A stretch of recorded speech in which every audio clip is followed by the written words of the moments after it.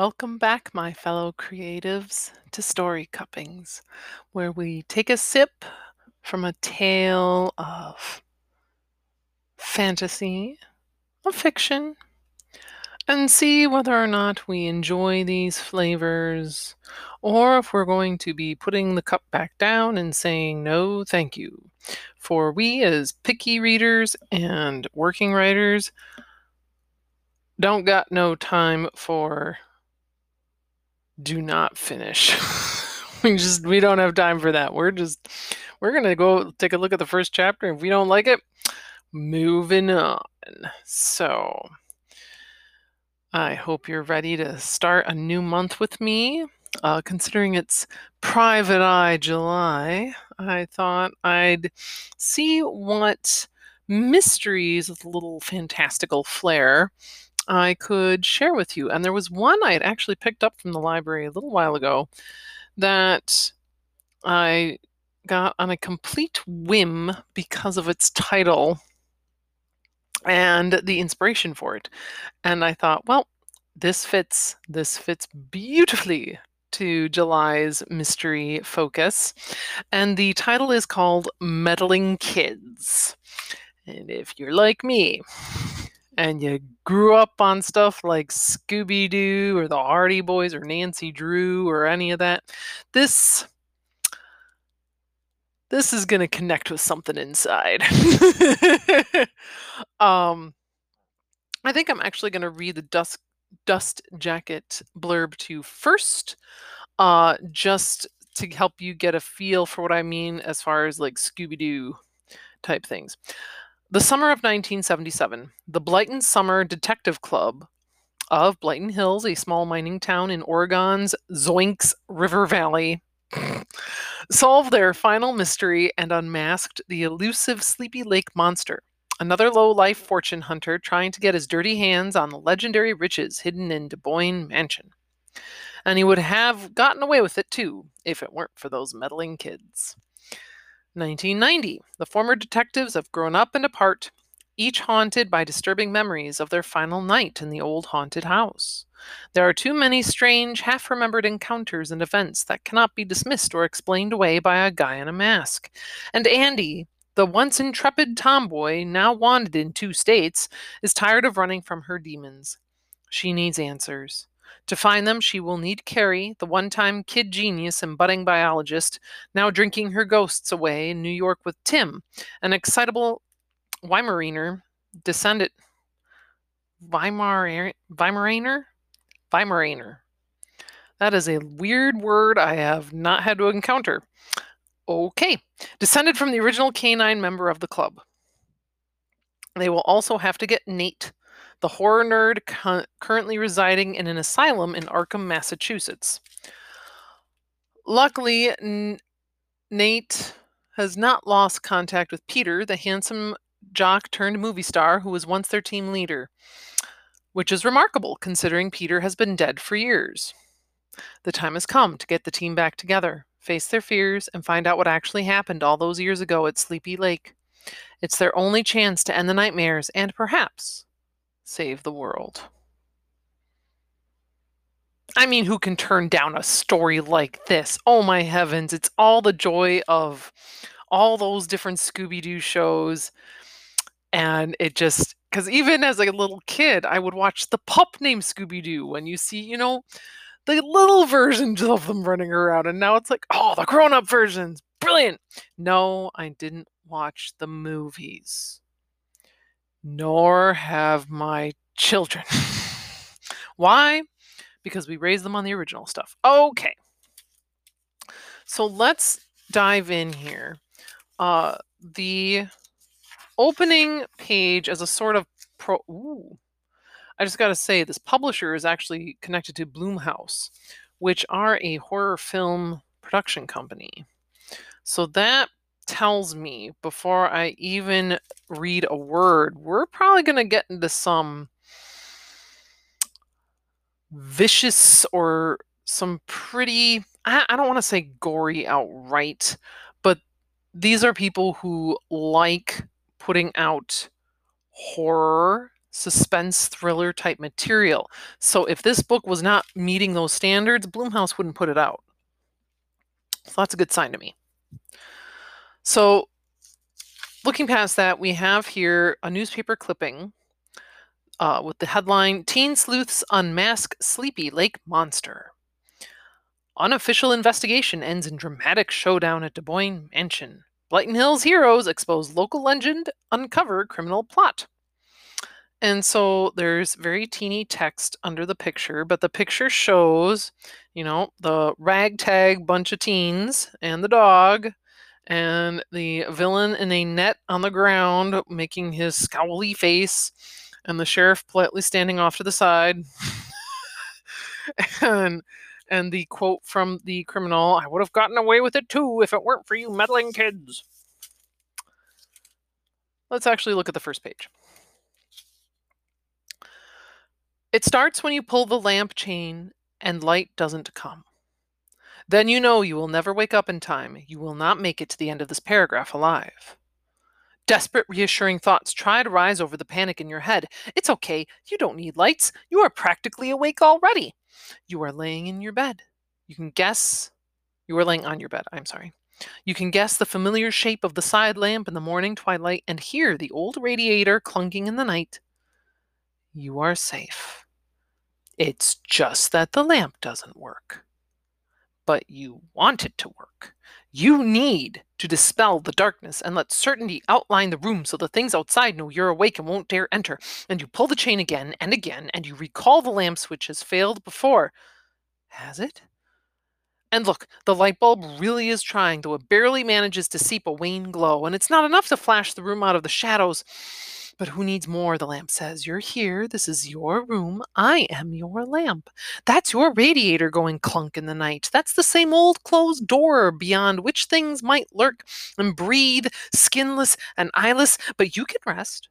We promise we don't exist, really. Lie down. Or are you lying down? Because you think you're up on your elbows, but your arms aren't feeling the weight now that you focus on them. In fact, your eyeballs are not moving. And then as you try to say, hey, but your throat isn't responding either, so you cling to the sheets.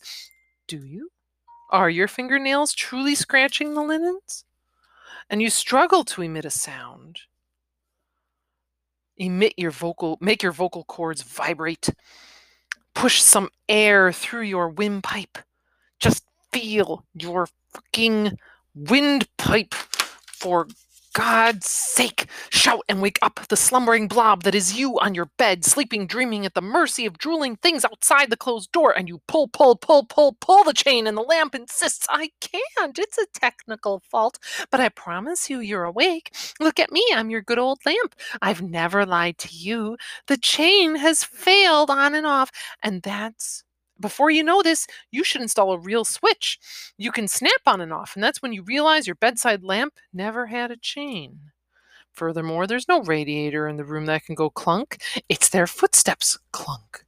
And the door is already open. Try to shout. They're in your room. Try to shout. They're creeping up your bed. Clunk. Stretching toward you. Clunk. Squamous. Ice cold webbed fingers aiming for your spine. Try to shout. Her own scream woke her up. Ooh, I'm just going to pause right there. Because that's fun. This first, I know that's one of the great no-nos of writing. Don't write in second person. And yeah, some people have made it work, which is fine. And I do like on how after the first paragraph, we do see we are no longer in second person. Did I say first person before? I am so sorry. I am very tired, but I was determined to talk about this book. Yes, the first paragraph here we have in second person. Normally, people do not recommend doing this. Very few people toy around with this setup. And I understand why, because it can get pretty repetitive pretty quickly. The bonus, though, of making this first paragraph second person is that it thrusts the reader into an uncertain setting, because we even know the narrator is already very clearly uncertain, unstable, and we are being forced to be uncertain and unstable as well, which adds a very fun layer of tension to this first paragraph, especially because nighttime, nightmares,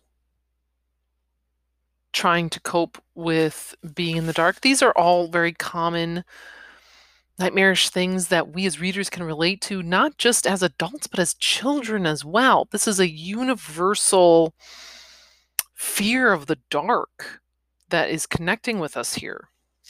And especially considering the details that are beyond universal, that are beyond normal. The where was that?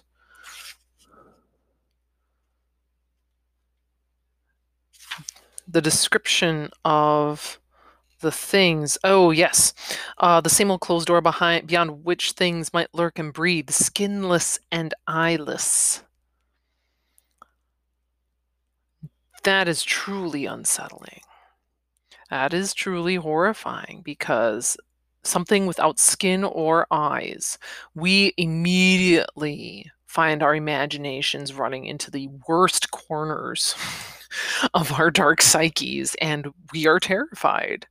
And that terror just feeds right into the narrator's description of this character's terror that we are experiencing with them. So let's keep going now and see whose terror we are dealing with. Her own scream woke her up. It probably woke the whole block, really. She could still hear it resonating in the shoebox width of the room, while her racing heart geared down from sprint to marathon, and senses swept her surroundings, checking up on reality. Of course, this is your room, you dimwit. Look at how cold and smelly and dampened by bureaucratic rain-pattering faraway sirens it is. It had not been a bad dream, Carrie judged by the echoes of it.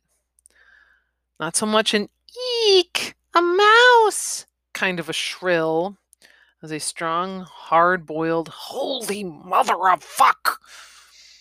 Tim's grave, silent stare seemed to confirm it. On really bad nights, she would wake up to the dog on the bed, barking away the nightmares. Today he was just sitting by, eyes level and fixed on her, an at ease, soldier expression on his face. She sat up in her unheated room, lit by the TV static sky, and touched the ice-cold window glass. Real sensations, all of them. She wondered how dreams managed to deceive her every time. I mean, they were so blatantly dreams in retrospect, the fake stimuli so dim and shallow. She caressed Tim's head, his short fur, his wet nose, his whiskers. It was all too complex to be fabricated. How do you stay sane, Tim? She asked him. Tim whimpered, Oliver twisting his pale blue eyes. Let me reread that. I'm noticing that Kentaro has some fun with language, which I appreciate, for I too love me a good compound word or two. I'm just a little, when there's no hyphen acknowledging the compoundness, I get a little thrown here. Tim whimpered, Oliver twisting his pale blue eyes. Carrie gave him a flirt-acknowledging smirk and allowed him to hop inside the Spartan cast-iron framed bed. She sat against the wall, flipped through the dozen books on the solitary shelf, opened one paperback and retrieved the newspaper clip. The teen sleuths grinned back at her across 13 years, from the sunny grayscale shores of Sleepy Lake, 1977. And then we change to another point of view, where we actually are, through the use of dialogue, understanding what happened to the gang, at least to a degree, from one other character's knowledge. Do you still see them? Asked the shrink. Nate, crash-landed on the armchair opposite, threw back a dehydrated stare. Your friends, I mean, Dr. Willett clarified. Are you still in contact with them? Nate took a drag of his cigarette, clutched between Band-Aid wrapped fingertips, stalling for the end of the session. My cousin Carrie calls from time to time. She went to study biology in New York, and she stayed there. I see her once or twice a year. Her mom still breeds Weimaraners. There must be a simpler way. I'm not thinking of saying that. Back in Portland. Andy just left. At 16 or so, she threw a backpack over her shoulder, left home, and jumped on a train to, I don't know, find herself or whatever. She was always the complex one. I think she calls Carrie sometimes or sends her postcards. Peter was the golden boy. He stayed in California to finish high school, and he planned to attend the Air Force Academy, follow Captain Al's steps. And then at 16, he got discovered by a casting agent. He did movies, became a big star. He snorted, put out the cigarette, and dropped the tone of his voice. Then he overdosed on pills and died in a hotel room in L.A.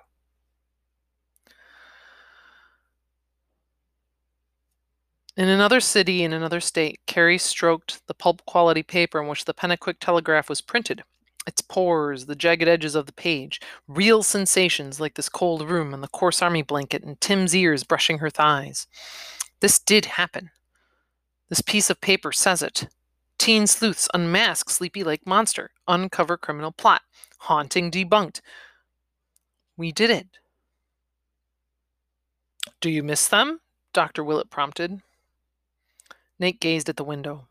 It was March, but still winter. That's what the last 13 years had been. A very long winter. Nah, he said. We were kids. Childhood friends don't last forever. I mean, who holds on to the past for that long? Now, here's something I don't understand as a writer, and it confuses me as a reader. I mean, there's space breaks from one point of view to the next, except for that paragraph here on this page about Nate saying what happened, that Peter overdosed, and then in another city, another state. We shift to Carrie's point of view, even though we're still in Nate's scene.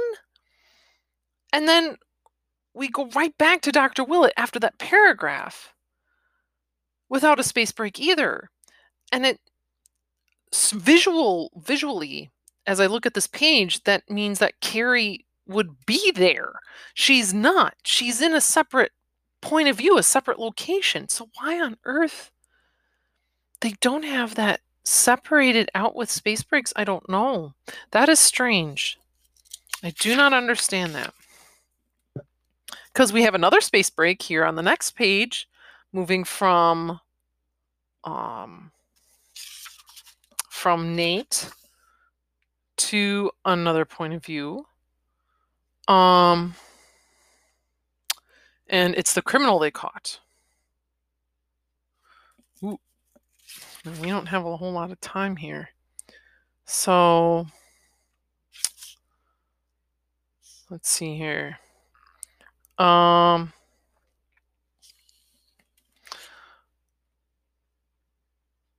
the sake of time, let me move to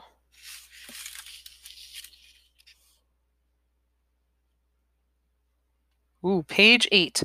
The criminal that they have put away is out on parole, and someone finds him.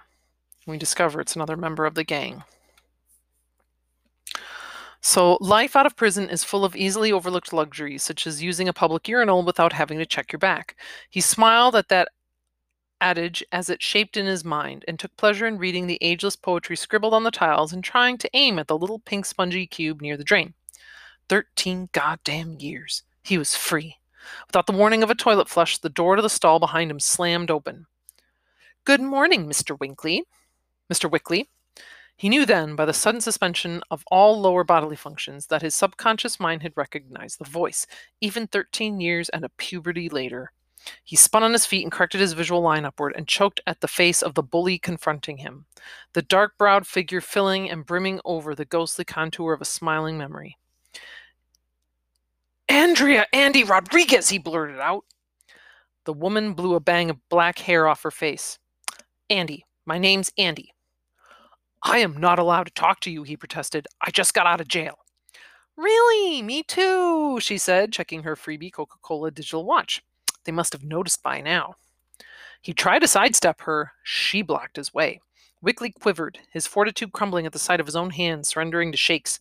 I did my time, he whimpered. I paid my debt to society. Hell yeah, you paid it, and with interest. Explain that to me. 13 years in a high-security prison with no visitors.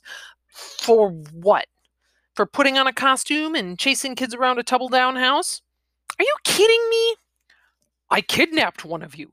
Please. I staged a haunting. I made an elaborate scheme for fraud.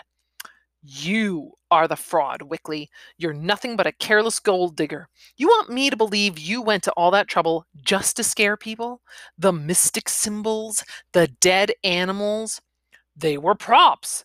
The hanged corpses, the things in the basement, all props. Steven fucking Spielberg could not have made props like that, and you know it. It wasn't you. It was, and I would have gotten away with it too if it weren't for you, Liar! She clutched his neck and shoved him into the wall, shattering some tiles with the back of his head. One of the baseball talkers entered the restroom at that moment and stopped dead at the sight. On the left, standing, Andrea Andy Rodriguez, 25, in big military boots and a white tank top, turns to camera as she lifts a squirming old man 2 inches off the floor. Fuck off, she growled, and the intruder obediently retreated. Wickley was gagging, writhing, kicking in the air. Andy turned back to him, face slashed by the obstinate bang of hair, a furious and not fully devoid of self-satisfaction smile in her lips. I was 12 years old in 77 and I beat you. Now I'm 25 and you're old and weak. Just imagine the ways in which I can humiliate you. Tell me, why did you confess? I did it. Bullshit. Why did you take the blame? I did it. I made my costume out of a diving suit. It was a good costume. No, it wasn't really. I set everything up. I made the lights fade and the house shake. No, you fucking didn't. She slams him into the wall. I did, and you were terrified, sniggering in pain. You pissed your pants. That was Nate, not me, and it wasn't you. Why did you take the fall? Tell me, or I swear I'll throw you in my trunk, drive to Platon Hills, and dump my car into Sleeping Lake. And now he starts saying a different language, and I know I'm out of time, but this language is nothing any normal tongue knows. And Andy releases him, and yeah, okay. I gotta admit, this is fun because again, it's playing with that typical Scooby-Doo episode of the costumed criminal making a big, scary, supernatural goings-on that the hip teens are able to solve and save the day. And these first few pages, because what did I get into? I think about page 8. We are seeing that through the details of Andy's confrontation with Mr. Wickley, there was far more to this haunted house than just some typical guy in a costume running around. There was something seriously wrong. And we see and can believe Andy, though she sounds off her rocker, accusing him like this. And yet, from our interactions with the other characters of Nate and Carrie, we know something horrifying happened to leave those other two so traumatized and so apart.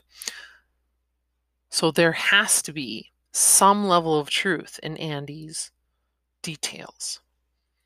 But we would have to read on to find out. Oh, I'm drinking this cup. I'm drinking the whole flipping pot. I'm going to take on the pot, and I'm not going to let anybody take it away. So this is a fun way to start Private Eye July. Wee-hoo! And I hope you enjoy discovering some mysteries in the fantastical world around you. Read on, share on, and write on, my friends. Cheers.